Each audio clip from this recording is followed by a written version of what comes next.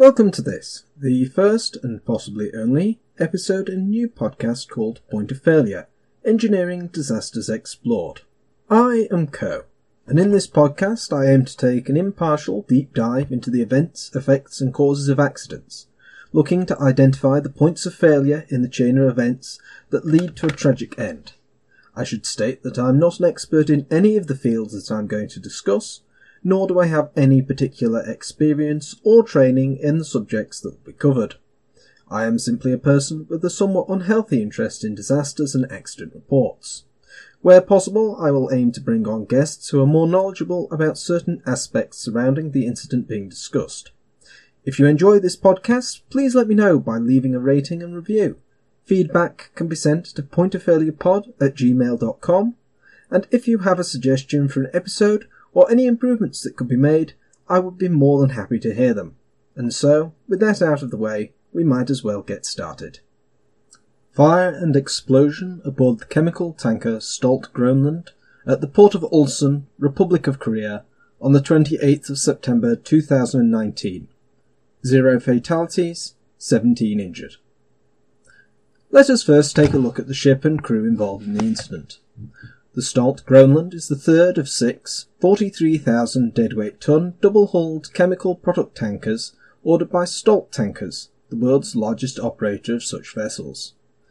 STX Norway Floro laid the keel for the ship in July 2008 at their Okean shipyard in Mykolaiv on the southern coast of Ukraine, and it was completed by December 2009. Registered in the Cayman Islands, the tanker measured 182.72 metres, 599.5 feet, in length, and 32.24 metres, 105.8 feet, in breadth, with a nominal draft of 11.88, or 38.9 feet. The crew complement of the ship was normally 25, 10 officers and 15 ratings, all of whom held the appropriate training and certification for their positions. The ship's captain, or master as the position is properly known, had been with the company since 1999 and had been promoted to master in 2009. He had served in this position on the Stolt Groenland since 2016, having previously served in the same role on her sister ships. The chief officer, also known as the chief mate or first officer, changed on arrival in Ulsan.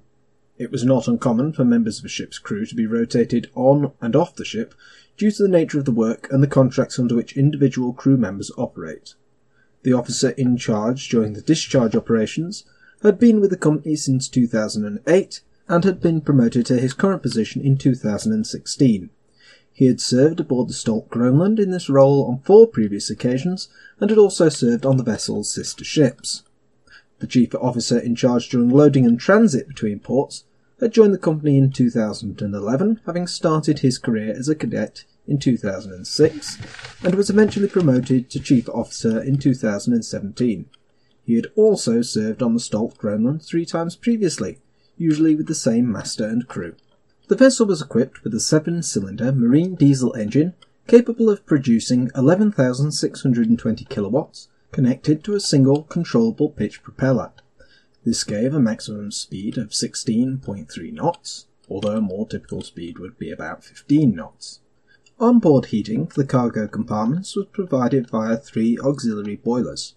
2 of these were oil or gas-fired modular boilers, with the third being an exhaust gas economizer, designed to utilise the thermal energy that would otherwise be lost in the engine exhaust gases. Onboard electrical power was provided by a 1,100 kilowatt generator connected to the shaft between the main engine and the propeller, and 2 1,540 kilowatt diesel generators. Emergency power was supplied by a 230 kilowatt diesel engine coupled to a 288 kilovolt amp generator. As for stowage, the Stolt Groenland could carry up to 2,200 cubic metres of heavy fuel oil for the engines, and 16,468.9 cubic metres of ballast to improve stability. Up to 45,350 cubic metres of cargo could be carried in 39 separate sealed tanks. These tanks were arranged in such a way that there were 13 rows along the length of the vessel, starting with row 1 at the bow and row 13 ending just in front of the accommodation block. Each row was separated into port, centre and starboard tanks and were built with corrugated walls for additional structural integrity. The vessel had 2 cofferdams separating rows 3 and 4 and 11 and 12. These are structures commonly used on board ships to prevent the mixing of different fluids should an individual tank become damaged or start to leak, and to limit or prevent the contents of that tank from reaching the operational areas of the ship. The individual cargo tanks aboard the Stolt Groenland varied considerably in size, ranging from the largest tanks in rows 6, 9 and 13 to the smallest tanks in rows 4 and 11. This arrangement meant that the ship could more efficiently carry varied cargoes with minimal wasted space in the tanks. This particular arrangement of tanks means that the Stolt Groenland is considered a parcel tanker. While there is no precise definition for such a ship, it is generally accepted that it is an ocean vessel designed with multiple compartments, capable of carrying multiple different liquid chemical cargoes and to prevent them from mixing. Due to the wide variety of chemicals that a parcel tanker may be asked to carry, it is important to consider in its construction the material from which the tanks will be made. Stainless steel is generally considered to be the best option for such tanks due to its excellent chemical and mechanical resistance, especially if it is further treated to increase its chemical resistance. However, not all grades of stainless steel are suitable for use in marine environments, and the cost may be prohibitive in some instances. Therefore, an alternative to this is to construct the tank from a cheaper material, such as mild steel, and then apply a protective coating to the tank. This does have a number of disadvantages, however. There are, broadly speaking, 2 different types of coating that may be used: organic and inorganic, each with its own advantages and disadvantages. Inorganic coatings are typically composed of some form of silicate, usually zinc-based. These are extremely resistant to aromatic hydrocarbons, such as benzene and toluene, but they are not suited to the transport of vegetable oils, animal fats, acidic or alkaline cargoes, which includes seawater. Organic coatings, on the other hand, are typically some form of epoxy, and are generally resistant to both acidic and alkaline products, animal fats, vegetable oils and molasses. However, they are much less suitable for use with aromatic cargoes, such as benzene, toluene or alcohols, and their tendency to absorb a significant amount of a product means that contamination of a cargo is more likely. Tanks 1 to 3 and 12 and 13 were constructed of mild steel with an inorganic zinc-based coating. Tanks 4 to 11 were all constructed of solid stainless steel. These tanks were also equipped with a heating system. This was manually operated via a series of valves on the deck and functioned by circulating hot water from the ship's auxiliary boilers through coils within each tank. Each tank's heating could be controlled individually, or in the case of certain cargoes, physically blanked off to prevent accidental operation. The second vessel we must consider in today's episode is the Baudalian, a 9,118 deadweight ton Singapore-registered chemical tanker constructed in 2012 and operated by Odfjell.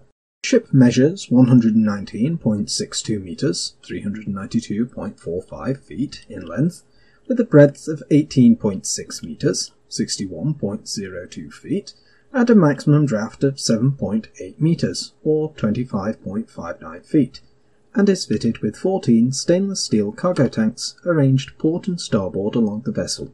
The city of Ulsan is located in the south-east of the Republic of Korea, some 307 kilometres, or 191 miles, from the capital of Seoul. As of the last census carried out at the end of 2020, it is home to a little over 1.1 million inhabitants, making it the 8th largest city in South Korea. The city started as a relatively small fishing port and market on the Taewar River. This changed, however, in 1962 when it was designated as a free port, and large swathes of the surrounding area were designated for industrial development. Over the following decades, the port grew substantially, with the construction of assorted industrial plants, factories and heavy industries, and it is now widely regarded as the industrial powerhouse of South Korea. This claim is well founded, as the city is home to both the world's largest car manufacturing plant and shipyard, as well as the 3rd largest oil refinery. In the 1990s, planning started for a bridge to directly link the east and west industrial districts of the city, which was separated by the river Taewar, shortening the route between them and reducing the need for vehicles to drive into the city to cross on bridges further up the river. Construction of the 2.9 kilometre, or 1.8 mile long, steel and reinforced concrete suspension bridge did not start, however, until 2010, and took 5 years to complete. Opening on the 1st of June 2015, the Ulsan Bridge carried 4 lanes of traffic and boasted the 4th largest single span at 1,150 metres, 1,258 yards, of any bridge of its type in the world at that time. Between the 2nd and 17th of August 2019, the Stolt Groenland loaded 20 different chemicals from a number of terminals in Texas, United States, for shipment to ports in the Far East. Part of this was a cargo of 5,245 tons of styrene monomer that had been loaded into 3 tanks, 6 port, 6 centre and 9 starboard, between the 7th and 8th of August. 6 tanks of chemicals that required heating above ambient temperatures were also loaded. 2 tanks were to be maintained at between 40 and 45 degrees Celsius, 104 to 113 degrees Fahrenheit, while the remaining 4 tanks had to be kept at between 45 and 50 degrees Celsius, 113 to 122 degrees Fahrenheit. The last chemical to be loaded before departure occupied these 4 tanks, and was at 61 degrees Celsius, 142 degrees Fahrenheit, when it was pumped aboard. Given that styrene is a heat-sensitive chemical, the loading plan specifically prohibited its loading adjacent to heated cargoes, in order to prevent heat transfer. As such, every tank of styrene was separated by at least 1 intermediate tank. However, 6 centre was loaded diagonally opposite to a heated cargo in 7 starboard. While this was not prohibited, it was contrary to the guidance in the Safe Handling Guide for Styrene Monomer. On the 17th of August, with all chemicals loaded aboard, the Stolt Groenland departed en route to Japan, where it would discharge the first of its cargoes. Arriving in Kobe, Japan, just over a month later, the ship transferred 3 tanks and partially offloaded a 4th to barges between the 22nd and 24th of September, before departing again for Ulsan, South Korea. On the 26th and 27th of September, 6 tanks were discharged at the Odfjell terminal. At this same time, the chief officer who had been responsible for the cargo up until this point in the voyage was relieved by his replacement and departed the ship at around 1500 local time on the 26th. On the afternoon of the 27th, the Stolt Groenland was moved from its mooring at the Odfjell terminal to Yompo Quay, berth 3, which was below the recently constructed Ulsan Bridge. It is of note that this quay is not an authorised berth for the handling of dangerous cargoes. However, permission was given by the Port Authority to use it for ship-to-ship transfers. During the evening of the 27th, another tanker, the Stolt Voyager, was brought alongside and 2 tanks were discharged in a direct ship-to-ship transfer. After transfer operations were completed, the Stolt Voyager was moored directly ahead of the Stolt Groenland at the quay. At around 0600 on the 28th of September, the Baudalian was secured alongside the Stolt Groenland in preparation for another ship-to-ship transfer, and purging of the Baudalian's tanks with nitrogen was started in preparation for this. At 10:43, a vapour release was observed from the PV valve in the 9 starboard cargo tank aboard the Stolt Groenland. At approximately 10:45, an alarm mounted to the front of the accommodation block sounded, indicating that the level within the tank had reached 95% of its maximum capacity. This alarm was observed by a crew member stationed on the central gangway of the tanker, who immediately notified the 3rd officer, via handheld radio, who was the on-watch deck officer at the time. The 3rd officer, upon receiving this message, immediately headed to the cargo control room, which was unmanned at that time, in order to investigate. The radio message to the 3rd officer was also heard by the chief officer, who also headed to the cargo control room. Shortly after reaching the cargo control room, it is unknown exactly how long afterwards, the high-level alarm activated, indicating that the level in 9 starboard had reached 98%. This alarm was once again reported by the crewman on the gangway watch via the handheld radio. Both the 3rd and chief officers observed that the pressure within the 9 starboard cargo tank was at 1,340 millibar, or 19.44 psi, and rapidly climbed to 2000 millibar, or 29.01 psi. At 10:50, two explosions in rapid succession rocked the Stolt Groenland. Both had occurred around the cargo manifold, with the second one igniting a cloud of flammable styrene vapour that had been released. The fireball this produced was enormous. To give you an idea of the scale of this explosion, the fireball produced was larger than the pylons for the bridge, which stood at 203 metres, 666 feet, and only narrowly missed engulfing the Ulsan Bridge and the vehicles using it at the time. These explosions had also resulted in a deck fire aboard, fueled by vapours venting from the 9 starboard and 9 central PV valves. The force of the explosions aboard the Stolt Groenland was enough to blow the crewman standing on the centre gangway over the starboard railing of the ship. Initially he was able to hold on to the railing, but the intensity of the fire on board forced him to let go and drop into the water. He landed in the water between the quay and the vessel, an extremely dangerous place to be due to the high risk of being crushed. Fortunately, he was able to climb out of the water and to the relative safety of the quay, using a nearby fender as a makeshift ladder. Aboard the Stolt Groenland, the chief officer activated the fire alarm, and the crew reported to their fire stations. Between them, the chief and third officers activated the deck foam monitor system, and directed both the port and starboard monitors towards the cargo manifold. A monitor is sometimes referred to as a water cannon, and is typically a fixed turret designed to disperse a large quantity of water or foam at a fire. They are typically found in fixed installations where there is a significant risk of fire, such as oil refineries and chemical plants. Portable versions are also available and are sometimes used by fire brigades. Realizing the danger to the crew from the size and intensity of the fire and the remaining cargoes in the tanks, the chief officer gave the order to abandon the ship shortly after activating the fire suppression system. All remaining crew on board abandoned the ship using the free-fall lifeboat. However, the Stolt Groenland was not alone. Recall that the bow Dalian was tied up alongside, waiting to take on cargo when the explosions occurred. In response to having the ship alongside explode and then catch fire, the chief officer of the bow Dalian sounded his ship's emergency alarm and called all crew to muster stations.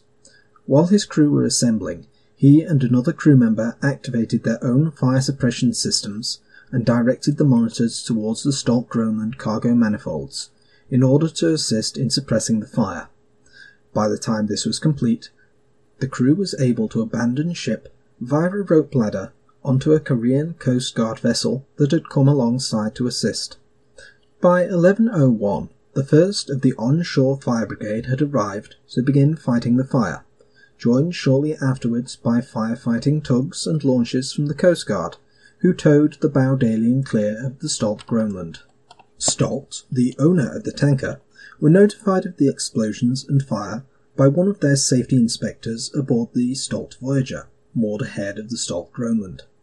Stolt immediately activated its emergency response team, ERT, and were able to establish via telephone and WhatsApp Messenger that the crew of the Stolt Groenland were safe. At 15:28, the ERT were informed of an additional explosion towards the rear of the tanker near to the accommodation block, but by 16:12 it was notified that although smoke was still present, there were no visible flames.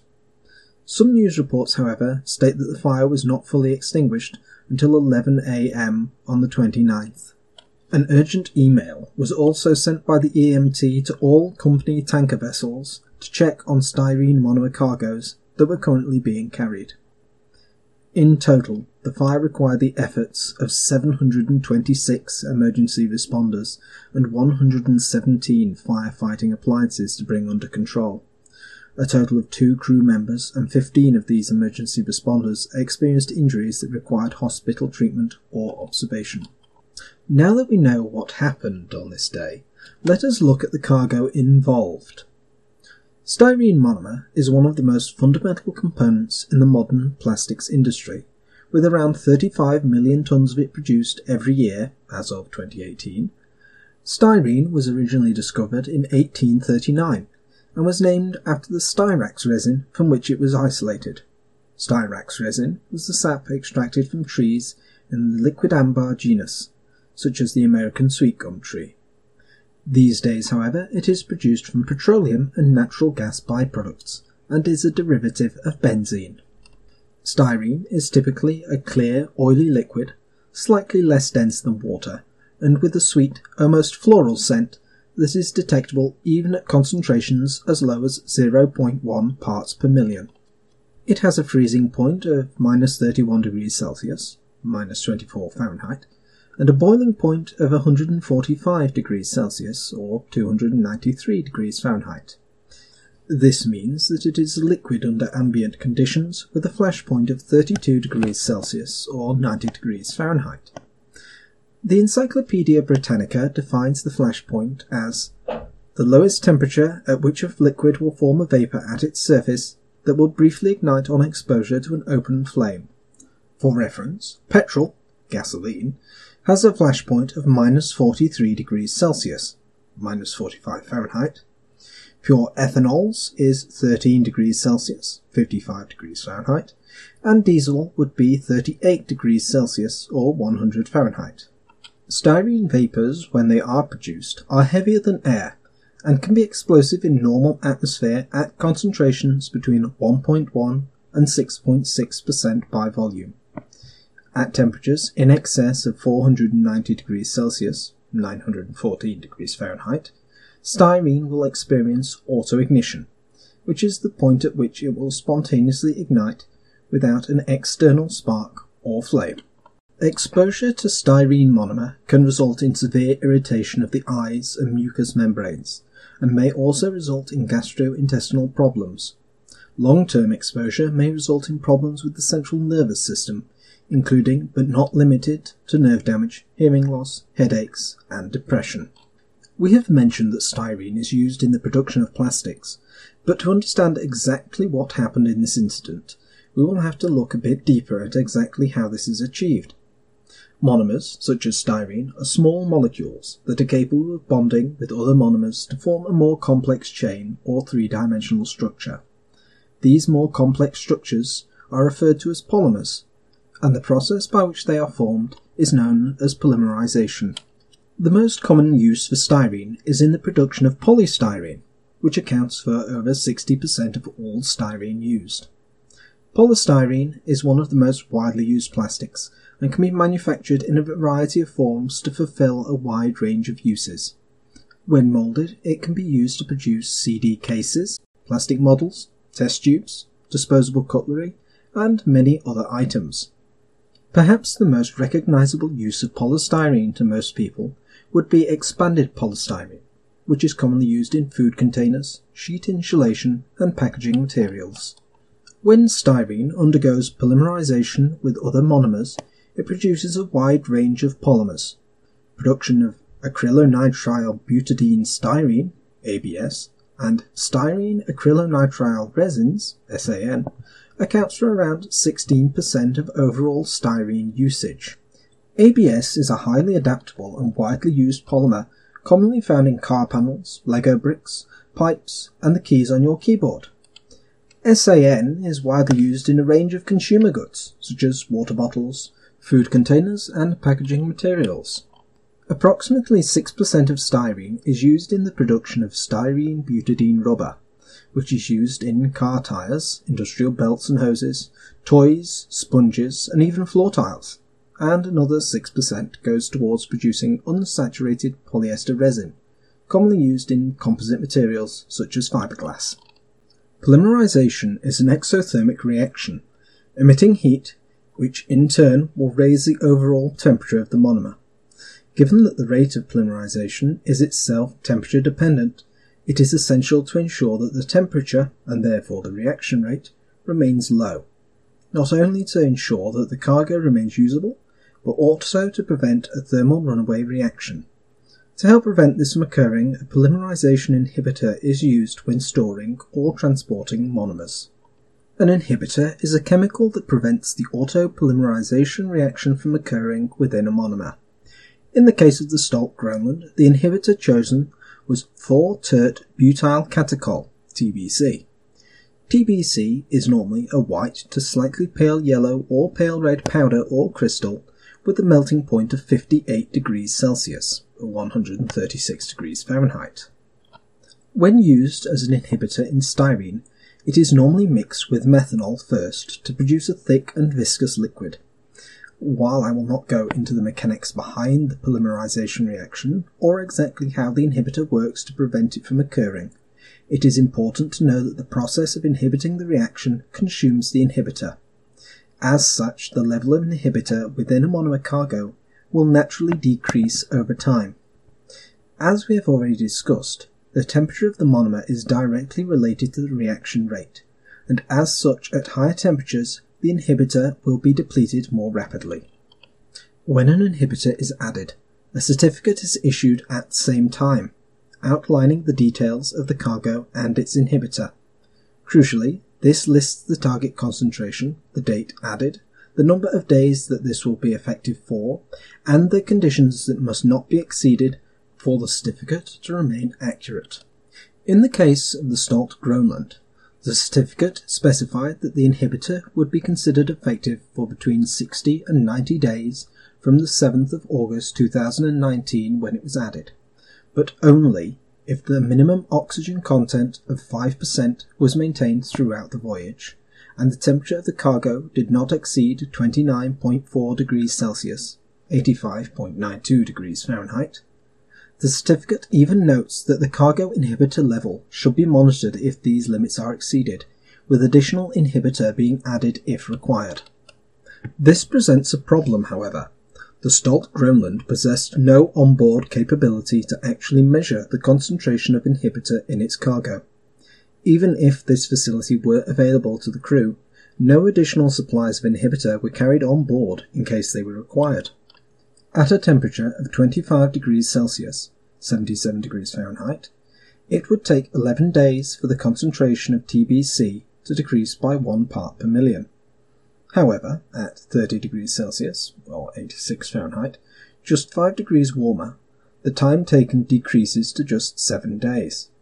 At a temperature of just 40 degrees Celsius, 104 Fahrenheit, it would only take 1.5 days for the concentration to drop by 1 part per million. Below a concentration of 10 parts per million, there is insufficient inhibitor to completely prevent polymerization, and below 4 parts per million, it is completely ineffective, and the polymerization will be unaffected.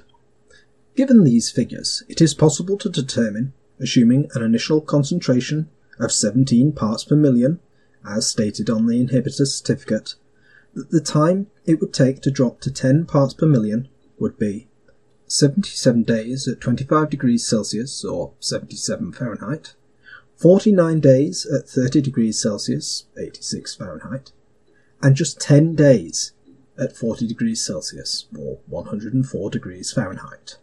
The shipment of styrene in this case was expected to remain on board for a total of 56 days between its loading at a terminal in Houston, Texas, and its planned discharge at Anping, Taiwan. Even if the maximum transport temperature of 29.4 degrees Celsius, 85.92 Fahrenheit, were not exceeded, the TBC would have been depleted to unsafe concentrations in just over 49 days, a full week before it was due to be discharged. The actual temperatures experienced by the cargo during shipment were significantly higher than this. We have mentioned that vapour was released from a PV valve, but what exactly is a PV valve and what purpose does it serve? Well, the PV stands for pressure vacuum, and these valves are an essential component when working with tanks. Given that all materials have a finite strength, there is an upper limit to the pressure that a given tank can be expected to resist. This limit may be different depending on if the pressure difference is positive or negative, i.e. the tank is pressurized or under vacuum, depending upon the design and construction of the tank. Perhaps the easiest way of visualizing this is with a cheap plastic drinks bottle. With the liquid removed, blowing air into the bottle would have a minimal effect on its shape. Conversely, sucking air out of the bottle would result in the bottle collapsing in on itself. This is because the design of the bottle is such that it is much better at resisting positive than negative pressure. If the force exerted on a tank as a result of the pressure difference between its interior and exterior exceeds its maximum limit, there is a significant risk of structural failure of the tank. If the internal pressure is greater than the exterior, then, at the moment of failure, the potential energy stored within the tank will be rapidly converted into kinetic energy, propelling pieces of the tank into the surrounding environment. This has been the cause of numerous incidents and fatalities in the past, and in future episodes we will look at some of those incidents. To put the risk posed by pressurized tanks into perspective, a typical scuba tank used in diving is pressurized to about 3,000 pounds per square inch, 206.8 bar. This tank contains roughly the same amount of energy as 300 grams of TNT. In 1998, the failure of such a tank while filling released enough energy to launch one employee 10 feet into a steel railing, launch a second employee who was standing 6 feet away over 20 feet through the air, and throw a nearby customer over a collection of other tanks. One piece of shrapnel produced by the explosion had sufficient energy to punch through a steel railing, ricochet off another full tank, fortunately without rupturing it, and still be able to punch through the front window of the shop, including the commercial-grade anti-burglar bars. The closest employee lost most of their hand in the incident and suffered extensive injuries to his face, while the second employee and customer fortunately only sustained minor injuries. Needless to say, the failure of larger tanks, particularly those containing hazardous or flammable cargoes, is something that should be avoided. As such, they are often fitted with pressure relief valves, designed to open and vent excess pressure to atmosphere if it exceeds a safe limit. Another risk that must be considered is that posed by an excessive negative pressure within the tank. While not as inherently dangerous as an overpressure failure, the implosion of a tank would be both expensive and potentially hazardous to the ship itself, depending upon the design. There is a somewhat famous video that is easily found on YouTube, entitled Railroad Tank Car Vacuum Implosion, that demonstrates very nicely what happens if the pressure within a tank is allowed to drop below the minimum safe limit. Pressure changes within tanks in chemical tankers are expected, particularly during loading and unloading operations, where the level of cargo may be changing rapidly. Slight pressure changes may also be observed if there is a change in temperature of the cargo and it expands or contracts within the tank.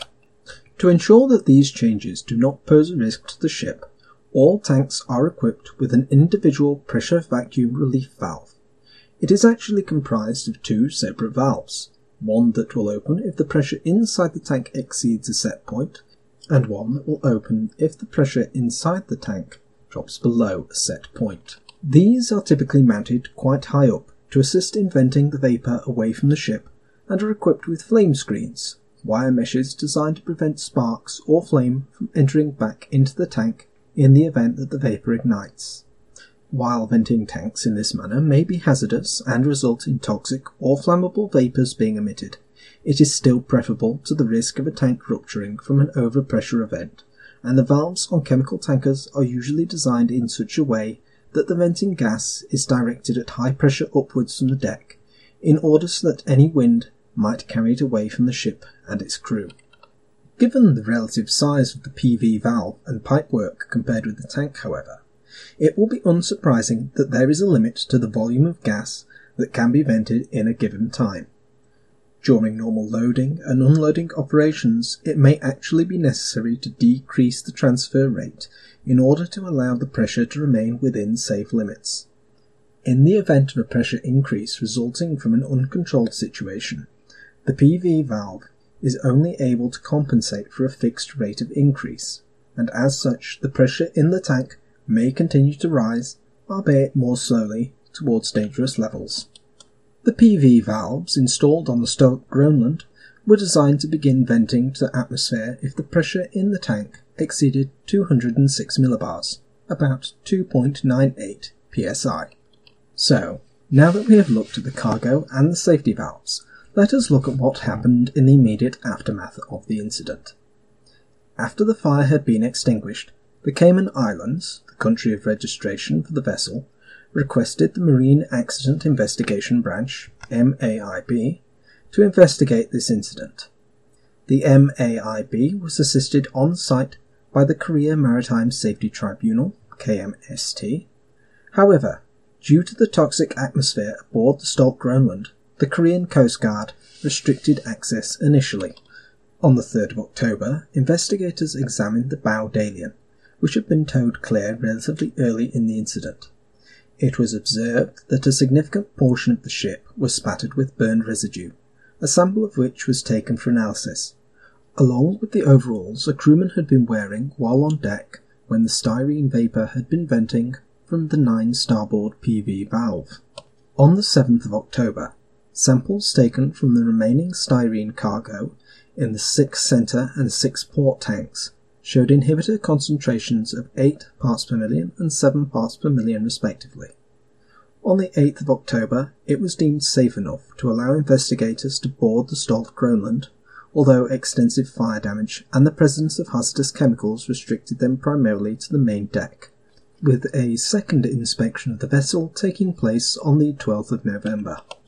These inspections confirmed that the heating coils in the 9 centre and 9 starboard tanks were closed and blanking plates were installed to prevent unintended operation, and that a fire had emanated from the PV valves of the 9 starboard and 9 centre tanks. The Stolt Groenland had sustained heavy damage in the incident, with extensive fire damage to the interior of the accommodation block and near total destruction of the midships deckhouse. Inside the accommodation block, the decks separating the technical room and the cargo control room had collapsed, and both rooms were completely destroyed in the fire. Heat and smoke had even managed to enter the bridge, where it resulted in extensive damage to the installed equipment. External damage to the accommodation block was relatively minor, with the exception of the damage to windows, largely resulting from the actions of the firefighters.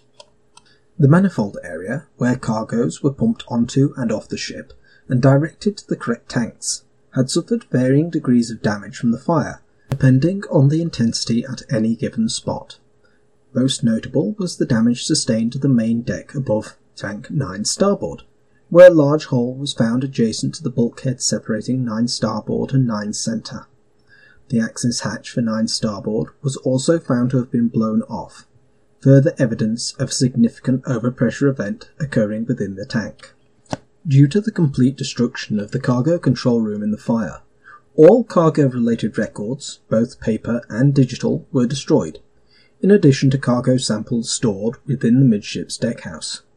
Cargo and voyage-related records not stored solely within the cargo control room were recoverable, however, such as those available in Vestlink, a program used for data storage and communication both on board ship and with relevant parties ashore. All vessels exceeding 3,000 gross tons are required to be fitted with a Voyage Data Recorder, VDR, which in principle serves the same function as a black box on an aircraft. It is designed to store data on a wide range of variables for up to 30 days. The VDR on board the Stolt Groenland recorded the levels, volumes, temperatures, and liquid density for all cargo tanks on board.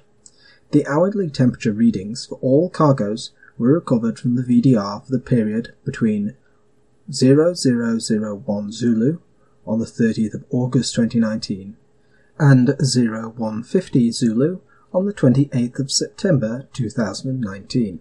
It should be noted that all times recorded by the VDR are in UTC plus 0, referred to as Zulu, rather than the local time, which in this instance is UTC plus 9 hours.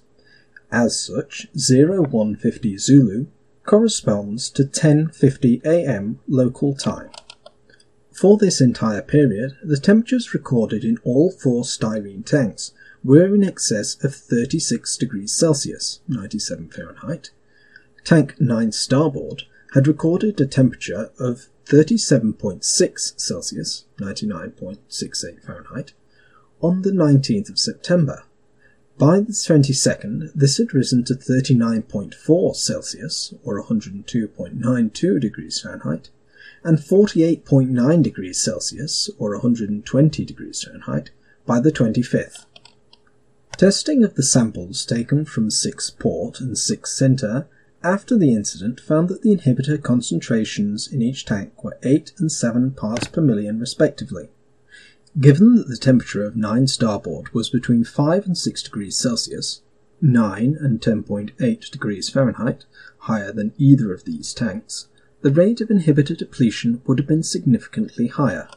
While trace amounts of TBC were detected on a pair of overalls that a crewman had been wearing on the Bowdalian's deck during the initial PV venting, it is highly likely that based on the elevated temperatures within the tank, the level of inhibitor was insufficient to prevent polymerization from occurring.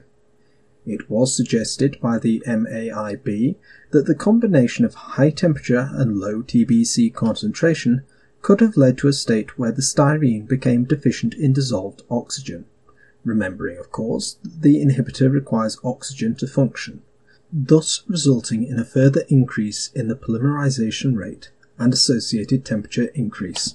On the 27th of September, the VDR recorded the temperature in 9 starboard as having exceeded 65 degrees Celsius, 149 Fahrenheit, at around 1900 in the evening. This is the critical temperature for an uncontrolled thermal runaway reaction to occur. The temperature within 9 starboard continued to rise until 10:43 on the 28th, when the ongoing reaction raised the pressure within the tank high enough to trip the pressure relief valve. The last temperature recorded by the VDR was 100.8 degrees Celsius, 213.44 Fahrenheit, immediately before the explosion. So, what actually went wrong, and when did it go wrong? There were a number of points of failure that led to the explosion on board the Stolt Groenland. If any of these points had been identified earlier, then actions could have been taken to prevent a dangerous situation from developing. There were systemic failures to fully apply and observe the safe handling guidelines and restrictions that had been developed for the transport of styrene. This started before it was even transferred aboard the Stolt Groenland. Every vessel in the Stolt fleet has an assigned ship operator responsible for cargo allocation and development of loading and unloading programs, working out of one of the company's operations centers. The operator for the Stolt Groenland was based in Houston, Texas, with 23 years of experience in the industry. They had worked as a ship operator for Stolt for the previous 4 years, having completed a 6-month on-the-job training program overseen by an experienced manager. In their role, they used a number of software programs and databases provided by Stolt to help produce the cargo stowage plans for each voyage. The software in question was capable of alerting the user if any aspect of the plan may represent a potential problem with regard to issues such as incompatible tank material, previous cargo restrictions to prevent the possible mixing of reactive chemicals, and adjacent cargo heating requirements. The operator responsible was aware of the requirement to not store styrene monomer adjacent to heated cargoes and produced a loading plan to take this into account. However, the software did not flag the plan as conflicting with guidance contained in the 2018 Styrene Monomer Safe Handling Guide regarding corner-to-corner loading of heated cargoes. This represents the first point of failure, however minor, in that the software used in cargo planning was incapable of alerting the user to a situation that was against published guidelines. In the defense of both the software and Stolt, however, it should be noted that the guidance in question had only been published the previous year, and given the nature of testing requirements for such software, it is possible that any updated version had simply not yet been released. One major shortfall in the planning software was its inability to calculate the risk posed by heat transfer between cargoes. This is a highly complex calculation, dependent on aspects such as the construction of the tanks, the carriage temperature of each cargo, the specific heat capacity of each cargo, the individual levels within each of the tanks, and the duration the cargo would be aboard. This was outside the scope of the planning program, and given the complexity, it was not routinely carried out by either the ship operator or the ship's master or chief officer. There was not, as far as I've been able to determine, any software solution available at Stolt that would have assisted in this task. While both the master and the chief officer were aware of the possibility of heat transfer between cargoes, their operational knowledge was limited to that included in their training syllabus, with minimal emphasis on either the potential for heat transfer between cargo tanks, including through intermediate tanks, how that potential could be calculated, or what the industry guidance on this matter was. Emphasis was instead directed towards the importance of temperature monitoring. This represents the second point of failure. There was no software solution available to any of the responsible parties that would have allowed them to check the risk posed by heat transfer, nor was there adequate training in place to fully appreciate the threat that it represented. This brings us neatly onto the third point of failure.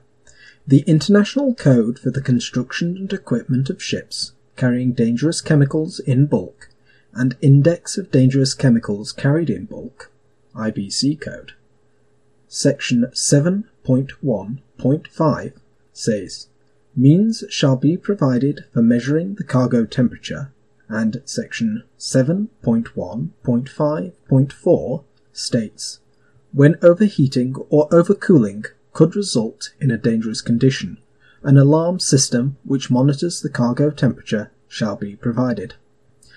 In accordance with these sections, a temperature monitoring and alarm system was installed and in operable condition at the time of the accident. The safety management system for the Stolt Groenland specifically required daily monitoring of all cargo temperatures, including the non-heated cargoes. These policies and regulations were reinforced by the emphasis on temperature monitoring in the crew's training. Despite all of this, the crew remained resolutely unaware of the elevated temperatures in the cargo tanks until the high-level alarm activated shortly before the explosion. This indicates that no temperature alarms were set, and that the routine cargo temperature checks required by company policy were not undertaken. This neglect stemmed from the view by the crew that non-heated cargoes were benign if inhibited, compounded by the lack of previous issues when transporting inhibited styrene. Therefore, despite regular monitoring of the heated cargoes, which was carried out diligently to ensure the quality of the product on arrival, the non-heated cargoes were completely neglected, even those that were heat sensitive. This represents the fourth, and quite frankly greatest point of failure in this incident. Had the temperature of the styrene and other non-heated cargoes been monitored as required by the safety management system, and alarms set to warn when the temperature approached or exceeded the 29.4 degrees Celsius, 84.92 degrees Fahrenheit, allowed by the certificate of inhibitor, then appropriate action could have been taken at an early stage in the voyage. There were, in fact, multiple different opportunities throughout the voyage to identify the hazard. The first opportunity was when the temperature of the styrene first exceeded 29.4 degrees Celsius, 84.92 degrees Fahrenheit. Based on the average air and sea temperatures in Houston during loading, 30 degrees Celsius, 86 degrees Fahrenheit, maximum air temperature of 37 degrees Celsius, 98.6 degrees Fahrenheit, the time between loading the styrene and the ship departing, and the temperatures at which the heated cargoes were loaded and maintained. It is highly likely that the temperature of the styrene cargo exceeded this point before the Stolt Groenland even left the terminal in Houston. A second opportunity was missed on the 24th of September, when the temperature in 9 starboard was observed to have risen by at least 1 degree Celsius, or 1.8 degrees Fahrenheit, on 3 consecutive days between the 21st and the 24th. This behaviour is noted in the Styrene Monomer Safe Handling Guide as a possible indicator of polymerization, and that additional monitoring should be undertaken. The third opportunity was also missed on the 24th, when the temperature in 9 starboard rose by 2.4 degrees Celsius, 4.3 degrees Fahrenheit, in a single day. The same passage in the Safe Handling Guide continues on to say, a 2 to 3 degrees Celsius per day temperature increase is a typical indication of the onset of a runaway polymerization. The temperature needs to be monitored continuously. In spite of this clear guidance, the crew failed to take any corrective or preventative action. The fourth and fifth points of failure occurred between the 22nd and 27th of September, when cargo was discharged in Kobe and Ulsan. The crew once again failed to either notice, or if they did notice, realise the significance of the elevated temperatures at this time. The temperature of the chemicals discharged ranged from 27.2 to 48.8 degrees Celsius, 81 to 120 degrees Fahrenheit, although 6 of the non-heated cargoes ranged between 38.4 and 48.8 degrees Celsius, 101 to 120 degrees Fahrenheit. These high temperatures were observed by an attendant cargo surveyor in Ulsan, but as it was still within the maximum specified temperature for the cargo in question, he did not bring the matter to the attention of the chief officer aboard the Stolt Groenland. A further factor which may have contributed towards the failure of the crew to recognise the importance of these temperatures is the crew changes that took place on arrival in Ulsan. With the arrival of a new chief officer and departure of the one who had been overseeing loading, passage and discharge operations up to that point, a level of operational knowledge would have been lost, and relevant parties may have been preoccupied with the processes involved in the handover. However, there is no reason why the outgoing chief officer did not recognise the high temperatures of discharged cargo in Kobe as being worth reporting and further investigation. The sixth point of failure was not by the crew of the Stolt Groenland, but by the parent company Stolt. The company was clearly aware that the polymerization of styrene monomer was a very real risk in light of another incident that had occurred on one of their ships just a few weeks earlier. Despite this, however, they have made no attempt to notify other ships in their fleet of this incident. Between the 3rd and 4th of August 2019, the Stolt Focus, a 37,418 deadweight ton chemical tanker, loaded 4,900 tons of styrene monomer from the same terminal in Houston as the Stolt Groenland would a few days later. The styrene was actually loaded from the same storage tank on shore. The cargo was issued with a certificate of inhibitor valid for between 60 and 90 days, with a target TBC concentration of 21 parts per million. The ship departed Houston on the 12th of August 2019 and arrived in Kobe on the 13th of September. At around this point in the voyage, the temperature in 4 of the styrene monomer tanks was observed to be elevated. Attempts were made to reduce the temperature, but these were unsuccessful. Following consultation with chemists on shore, the decision was made to pump seawater into the tanks to reduce their temperature and stop the reaction. This, fortunately, was successful. This incident was not reported to the Cayman Islands Registry until the 20th of November, when Stolt requested guidance on how to safely dispose of the partially reacted styrene. It was eventually agreed that the styrene would be diluted with benzene enough to allow it to be discharged, and another inhibitor would be added to stabilise the cargo long enough to be incinerated ashore. The investigation requested that Stolt provide additional details on this incident, given the coincidence in both the timing and loading terminals. Stolt, however, refused to do so, as they did not consider that this fell under the definition of a marine accident or marine incident as defined in the IMO Casualty Investigation Code. In failing to report this incident to either the appropriate authorities or directly notify the crews in other vessels, Stolt deprived themselves of a valuable opportunity to prevent the explosion aboard the Stolt Groenland. The seventh point of failure concerns the certificate of inhibitor issued for the cargo. While this certificate specified the conditions of carriage and remedial actions to be taken, it was not possible for the crew to actually follow these actions. The Stolt Groenland had no on-board capability to test for either TBC or polymer concentration within the styrene. This was something only available at a shore-based lab.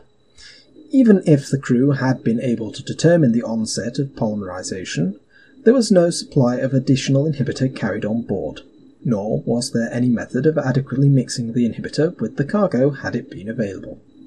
Options available to the crew would have been limited to attempting to reduce the temperature by cooling of the exterior of the tank, or by flooding the tank with seawater, as in the case of the Stolt Focus. So, what did we actually learn from all this? Well, the investigation concluded that the fire and explosion was the result of a runaway polymerization reaction of the styrene monomer carried in tank 9 starboard. The polymerization was initiated by the elevated temperature for much of the voyage, which reduced the efficacy of the inhibitor, and that the elevated temperature resulted from heat transfer from the heated cargo via intermediate tanks. The investigation highlighted a number of failings when it came to considering heat transfer risks and ensuring adequate segregation of cargoes, and that the failure of the crew to monitor cargo temperatures as required stemmed from inadequate knowledge on the risks and a sense of complacency brought about by uneventful previous voyages with the same cargo. As a result of this explosion and the subsequent investigation, a number of changes were made by both Stolt, industry and governmental bodies. Stolt Tankers implemented numerous changes in policy to help prevent a repeat of the incident from occurring in the future. These include issuing notices to all fleet vessels highlighting the risks posed by inhibited cargoes, a requirement that all ships report all cargo temperatures to the ship operator ashore a minimum of 3 times each week, revising their procedures concerning the settings of alarms for cargoes, implementing a more rigorous process for checking stowage plans when both heated and inhibited cargoes are present, and an ongoing scheme to raise crew awareness of the risks posed by inhibited cargoes. Stolt Tankers also looked into the possibility of installing the appropriate equipment for the testing of polymers aboard their ships. Unfortunately, it was not considered to be a viable prospect with current technological limitations. They have also been working with both manufacturers and industry bodies to develop practical and achievable handling instructions for inhibited cargoes. Lastly, they have started to look into the possibility of upgrading their cargo stowage program. This would enable it to calculate and predict heat transfer between cargoes, and to alert operators when this may present a problem. The Ministry of Oceans and Fisheries, Republic of Korea, has implemented a ban on ship-to-ship transfers of dangerous materials in general cargo berths at Ulsan. The Chemical Distribution Institute has started work on a paper outlining best practice regarding the dosing of cargo tanks, which will specifically address issues with validating the quantity of inhibitor present, and the International Chamber of Shipping amended its tanker safety guide.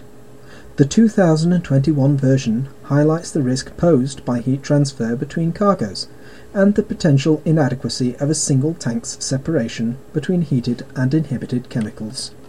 These points of failure represent the key factors that led to the fire and explosion aboard the Stolt Groenland on the 29th of September 2019. Had they been addressed earlier, then the incident may have been avoided, and 17 people would not have been injured on that day. We are fortunate that the incident did not result in any fatalities or widespread environmental damage, given the nature of the cargoes carried aboard at the time of the fire. So, what was the aftermath of the incident? Well, the Baudalian had suffered limited damage in the fire, and after it was released by investigators, it entered a shipyard in Busan, about 53 kilometres away, for repairs on the 11th of October, and was returned to normal service on the 23rd of October 2019. The current status of the Stolt Groenland is unclear. A news article from February 2021 indicated that the ship was placed in dry dock in Tongyong, sorry about the pronunciation there, 110 kilometres to the southwest of Ulsan, and was undergoing work to remove the remains of the polymerized styrene from its cargo tanks. But there was an ongoing disagreement between the owner, Stolt Tankers, and the South Korean government over the repairs. In short, the government will not permit the vessel to leave port until it is repaired to a seaworthy condition, but the owner wishes to carry out those repairs in China, where it would cost less. Marine tracking services do not show the ship as having moved since its final voyage to Ulsan, so it is entirely possible that it remains in dry dock to this day. I have been unable to locate any official figures, either from the government, investigating bodies, or Stolt, on the final cost of this incident. However, a news article posted on the 4th of October 2019 suggested that the insurance market could see a $70 million loss as a result of the explosion, although the full article in question is locked behind a paywall and I'm unable to say how accurate this figure may be. One thing is certain. The final cost could have been far higher for all involved on that day had things gone just a little differently. Thank you very much for listening. I hope you enjoyed this first episode of Point of Failure. If you enjoyed this podcast, please let me know by leaving a rating and review.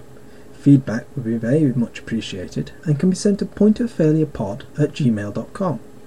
And if you have a suggestion for an episode or any improvements that could be made, please feel free to let me know as well.